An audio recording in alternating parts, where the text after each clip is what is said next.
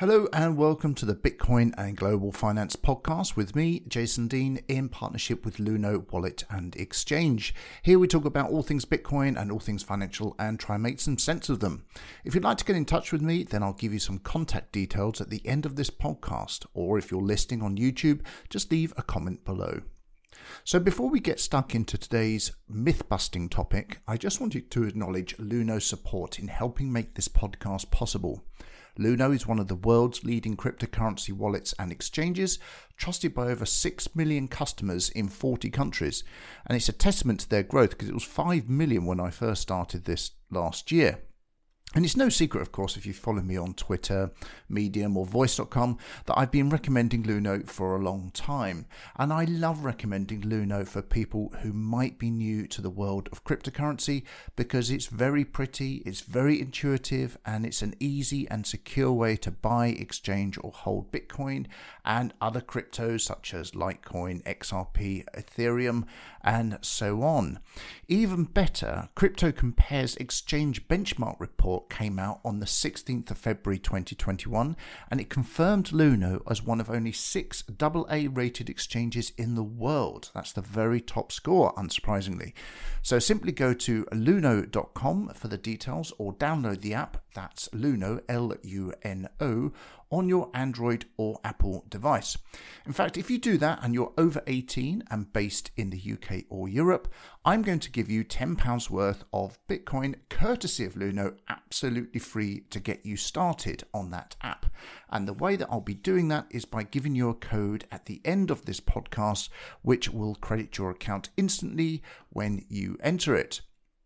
It is a gift, the app is free, there are no monthly charges, there's no obligation to buy anything else. This is part of a campaign by Luno to introduce new people to Bitcoin, and the idea is to get around that initial hurdle we all have about using Bitcoin for the first time. You know, when you're a bit paranoid about doing something wrong and losing your money. So Luno gives you this little bit of Bitcoin so you can experiment with confidence before you commit your own funds, if of course you ever decide to do that. So you can keep it, sell it, move it to the savings account to get interest, give it a charity, whatever you want, it's yours. So let's get started on today's podcast. Who is the typical cryptocurrency investor in 2021? Now this is based on some really extensive research carried out by Gemini UK, and I should warn you that we're going to be challenging a few stereotypes.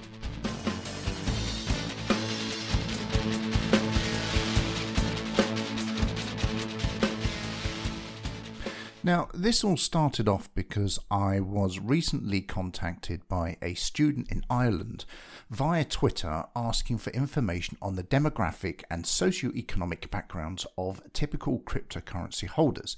That's users and investors of Bitcoin and, of course, other cryptocurrencies. And it was only when he asked me, I realised I didn't really have a good enough answer for him. And it's not like I hadn't really thought about it. In fact, not only had I thought about it from time to time, it had become a bit of a fun pastime of mine to ask other people how they would describe such a person. Now, purely on a curious and anecdotal and usually quite funny basis, whenever the chance came up in conversation. Now, I asked crypto enthusiasts, who usually described some variation of themselves, and true no-coiners, who usually described someone other than themselves. And of course, this was almost exclusively in the days when you could go to pubs and you ended up talking about all kinds of stuff. The results, of course, are entirely unscientific, but also quite interesting because there are often similarities which haven't changed much over the last few years, and they usually fall into one of 3 categories. Now, first of all, you've got the classic conspiracy theorists. Now, this is someone who is paranoid about everything, believes aliens control the planet, COVID-19 is a way to control the population, and of course the moon landings were faked. They're always male and they're usually older. Then you've got the loner geek, who does everything online, has few real-world friends, plays video games, binge watches TV shows, and has probably secretly enjoyed lockdown. Again, they're usually male, usually younger this time, often living alone or with parents at home. And then finally, you had the arrogant city trader. This is young, rich, annoyingly good-looking, self-centred, probably lives in London, only in it for the money, and would thrash you at squash without any mercy, even if it was your first game. Now, they're typically male, typically in their mid-20s to mid-30s. They live in a cool flat, and they're active on Tinder. So, while there are variations, the overwhelming consensus of my entirely anecdotal and really quite useless research, and I'm using that term as loosely as possible, shows several reoccurring attributes that could be summarized as follows. Your typical cryptocurrency investor is likely to be young, tech-savvy, male, based in an affluent part of the UK, single, and perhaps a little unlikable. Now, this doesn't seem to paint an entirely realistic picture to me, although I confess some of this is a little bit close to home at times. But fortunately, Gemini UK recently conducted a far more scientific, nationally representative survey of 2,000 people using proper analytical tools and focused and proven research techniques. In other words, not just asking a bunch of random people in a pub. Now, that report, which was aimed at finding out who exactly the UK holders, users and investors in cryptocurrency are, is out and is freely available on the internet, and it makes really interesting reading. So now that we have this data, just how far out were our caricature-based assumptions? Well, as it turns out, both not much and quite a lot at the same time. Now, that doesn't really make a lot of sense, but let's go through and look at what the data says. So first of all, let's start with how many people hold cryptocurrencies in the UK. Now, before we get carried away with this, we should point out that the raw research, the underlying data, if you like, for this report was carried out in October 2020, which was actually before Bitcoin's latest and craziest bull run. So that means it's almost certainly out of date to start with, because the resulting drive and awareness and the known uptick in individual trading accounts since that time across all exchanges means that we're going to have some limitations on what we can find out. But even so, there are some really fascinating reveals. So the first figure that stands out is the fact that 13.5% of all respondents are engaged with cryptocurrency. And that's split as 3.7% who are currently active and 9.8% who are recently active. Now that translates to roughly 6.9 million adults in the UK using adult population data from Statista.com. Now, this is a significant increase from the estimated 5.35%, which was recorded in December 2019, according to a report published by the Financial Conduct Authority, that's the FCA, at that time. Now, that's certainly higher than I thought it would be, but what about the age, gender, and relationship status of those holders?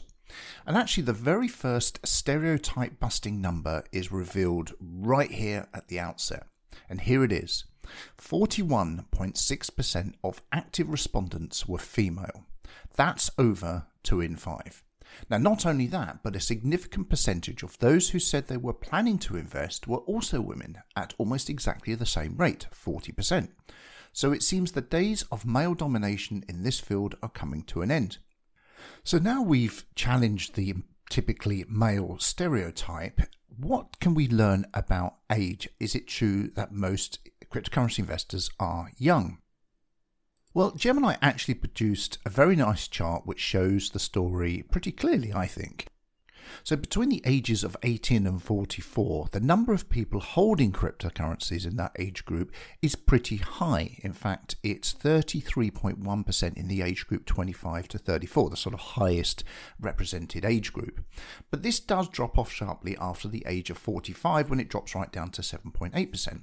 So it seems that I, as someone who's now 50, am in a minority in my age group. And I have to say, I feel pretty good about that, actually. Now, looking ahead, those who are 55 plus at the moment are far less likely to be interested in crypto. In fact, it rockets up to 56.7% flat out not interested in crypto above that age. So this data would seem to support, at least partially, a kind of stereotypical assessment of who these people are. So it tends to be someone younger. Wouldn't necessarily say it was all 25 to 35. That is the busiest sort of age group, but certainly there's interest as low as 18 and as high as 44. So when it comes to amounts invested, men hold more than women across all the value ranges except notably one. So in the category of total holding between £1,001 and £5,000, people account for 53.5% of total ownership. Men most significantly outweigh women in the second highest category of £5,001 to £10,000 value range at 77.8%, and the highest category of £10,001 plus at 65.9%. And then when we look at living arrangements, that data also challenges some of the attributes we've accepted as true in the past. So first, crypto investors are far more likely to have at least one child or dependent living at home than any other household makeup at 34.1%. The next most common arrangement is living with housemates at 20.2%, which kind of fits in nicely with the age demographic data we've already seen, well, at least in broad terms anyway. But completely smashing the loner image of crypto investors, the report also reveals that most are actually in relationships, either married in a civil partnership or living with a partner, which is at 56.9%, compared to only 34.5% who are single. So it looks like Tinder is off the table. Well, at least mostly, we would think. But like many reports of this nature, there are often a couple of lines that are to be found idly laying around at the end of paragraphs that have impacts much greater than the sum of the words, and one in particular caught my eye, and I'm going to quote it for you now. It reads as follows: cryptocurrency investors are also less likely to own their own home at 58.4% than those not interested in cryptocurrency at 67.8%. Now, a number of conclusions could be drawn from this, but I would take it to be a reflection of a younger age bracket on the one hand, but also the fact that people who already have some sort of hard asset, in this case property, are less likely to bother looking elsewhere for return. Perhaps they simply don't feel that they need to. So what does the data tell us about income, education levels and employment?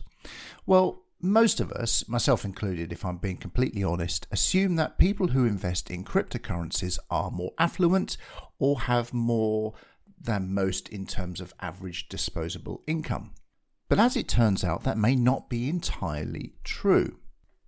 According to the Office for National Statistics, the ONS, the average household income for the period ending April 2020, that's the most recent data we have available, shows that the average household income in the UK was £30,800 per annum.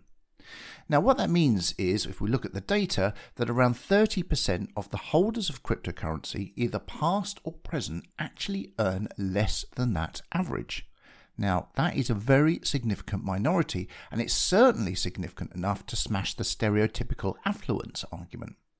Now, it is true that higher earners own a greater amount of cryptocurrency, but it would be interesting to know what percentage of each bracket's income was typically used for purchasing, something that we can't ascertain from the report. So we don't know whether people spend 5% of their disposable income or 50%. And I should imagine that would vary quite a lot by affluence or income level.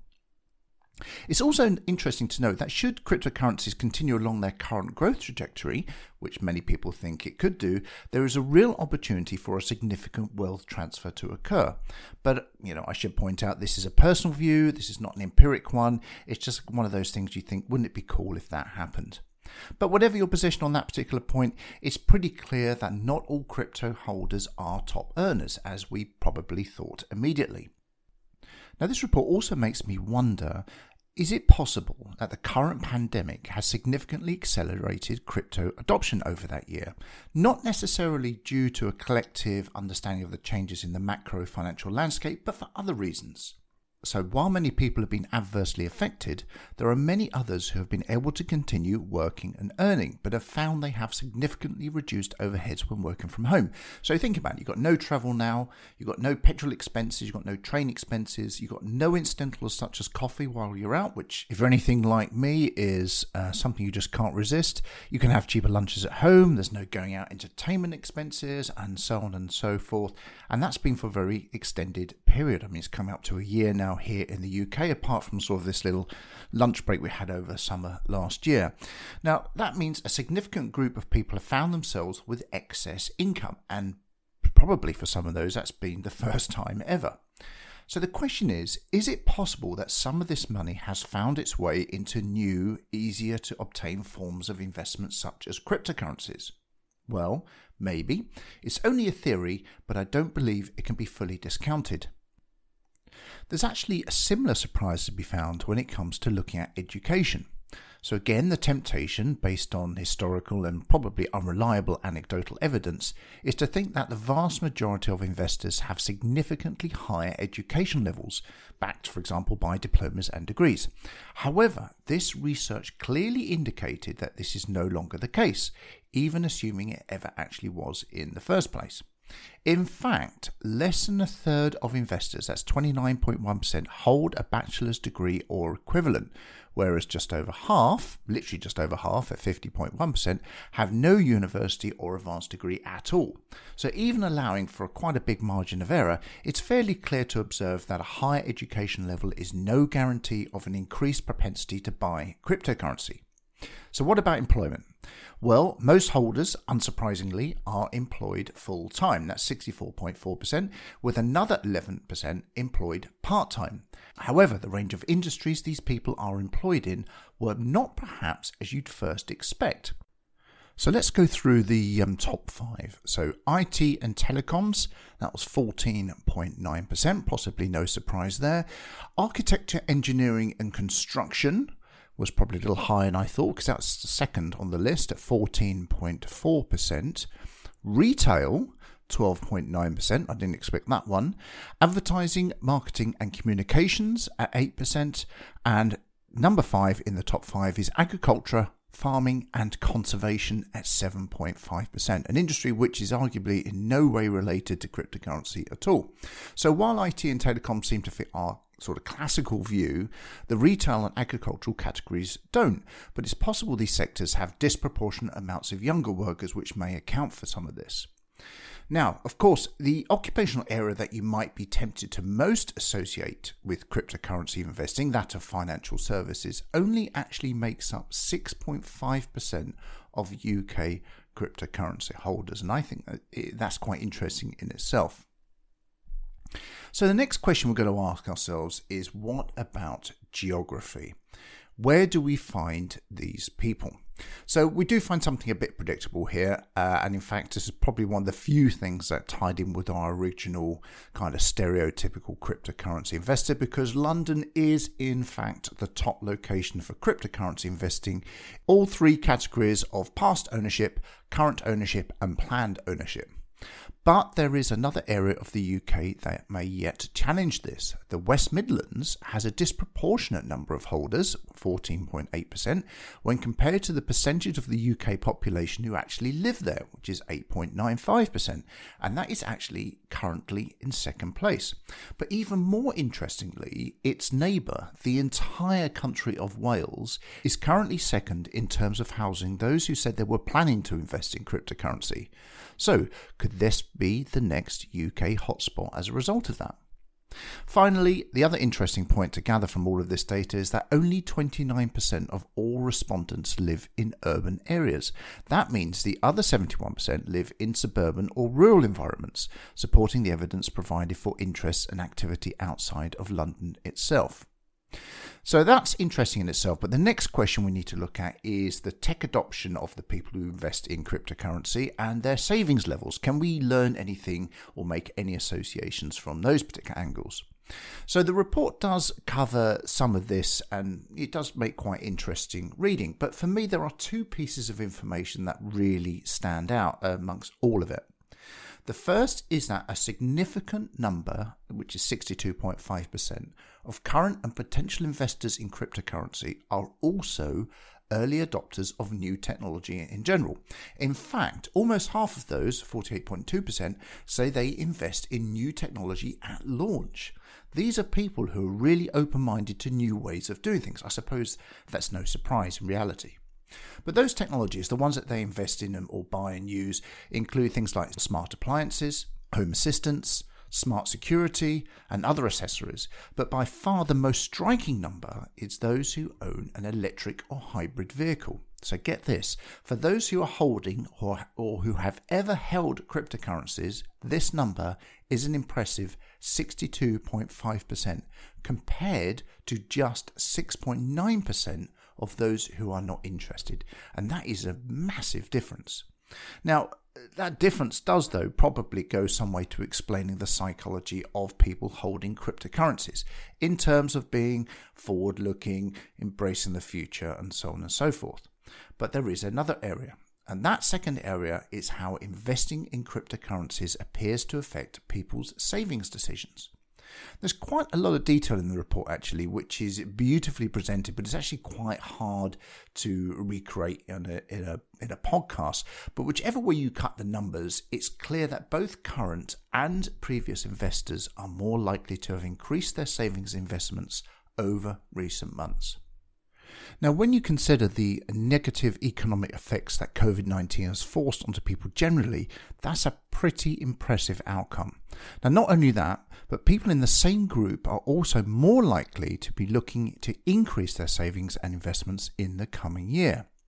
Could it be that once you take your first step and invest time, understanding and money into crypto, it's simply too hard to go back to the old ways of doing things?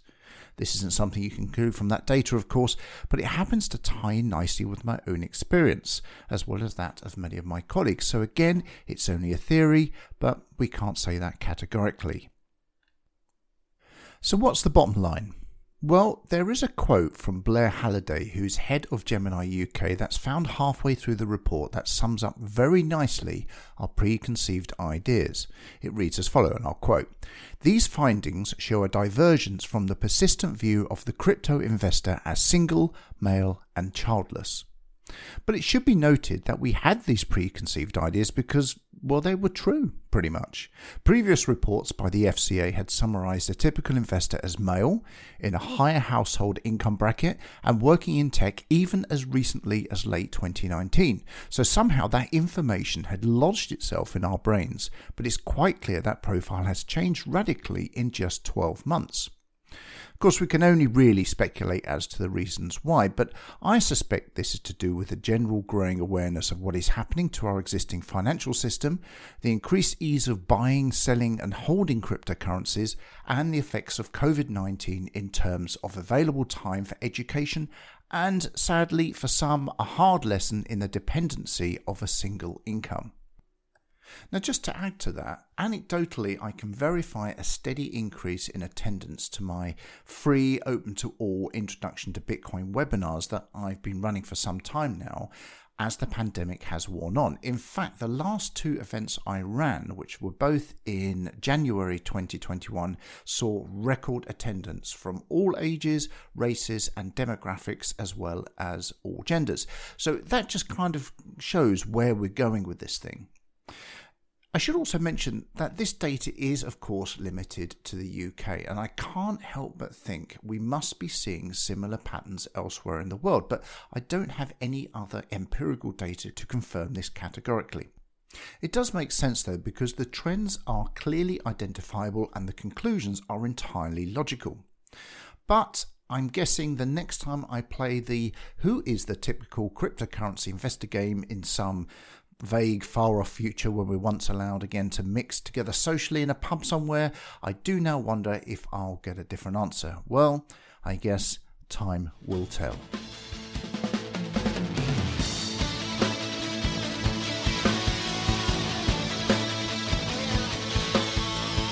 Thanks for listening today. If If you've got any comments or questions on this podcast, please message me on Twitter at Jason A. Dean, or if you'd like to know more on the subject of Bitcoin and finance in general, then join me on Medium on the new address they've given me, which is jasonadeen.medium.com.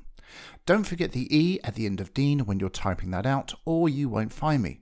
Now, I promised you £10 worth of Bitcoin at the start of this podcast, and here are the details you need. All you need to do is open the Luno app and type in the code I'm going to give you. Now, I should say, if you haven't verified your account yet, you should do that first. It only takes a minute. And you do that by going to Profile, Settings, Verification, and it's the usual mugshot and ID that you use on all banking apps these days, and it's usually processed within a couple of minutes. Once done, and of course you only have to do it once, you just go to the section called Rewards at the bottom of the screen, press the Enter a Code button and type in the following: PDUK12X. That's Papa Delta Uniform Kilo 12 X-ray, and well, that's it. Your £10 in Bitcoin will be credited instantly. If you're in Europe, it will be the equivalent of £10, so that's about €11 I think at the moment. You can use that just to play with the app and explore it, but of course you can buy more Bitcoin easily once you're set up and go from there. Don't forget you can now earn 4% interest on your crypto by moving it to the savings wallet built into the app, which is of course about 4% more than you can get in the bank right now. T's and C's apply when saving, and you can check those out when you first transfer over. So I'll leave that with you, and I'll see you next time on the Bitcoin and Global Finance Podcast.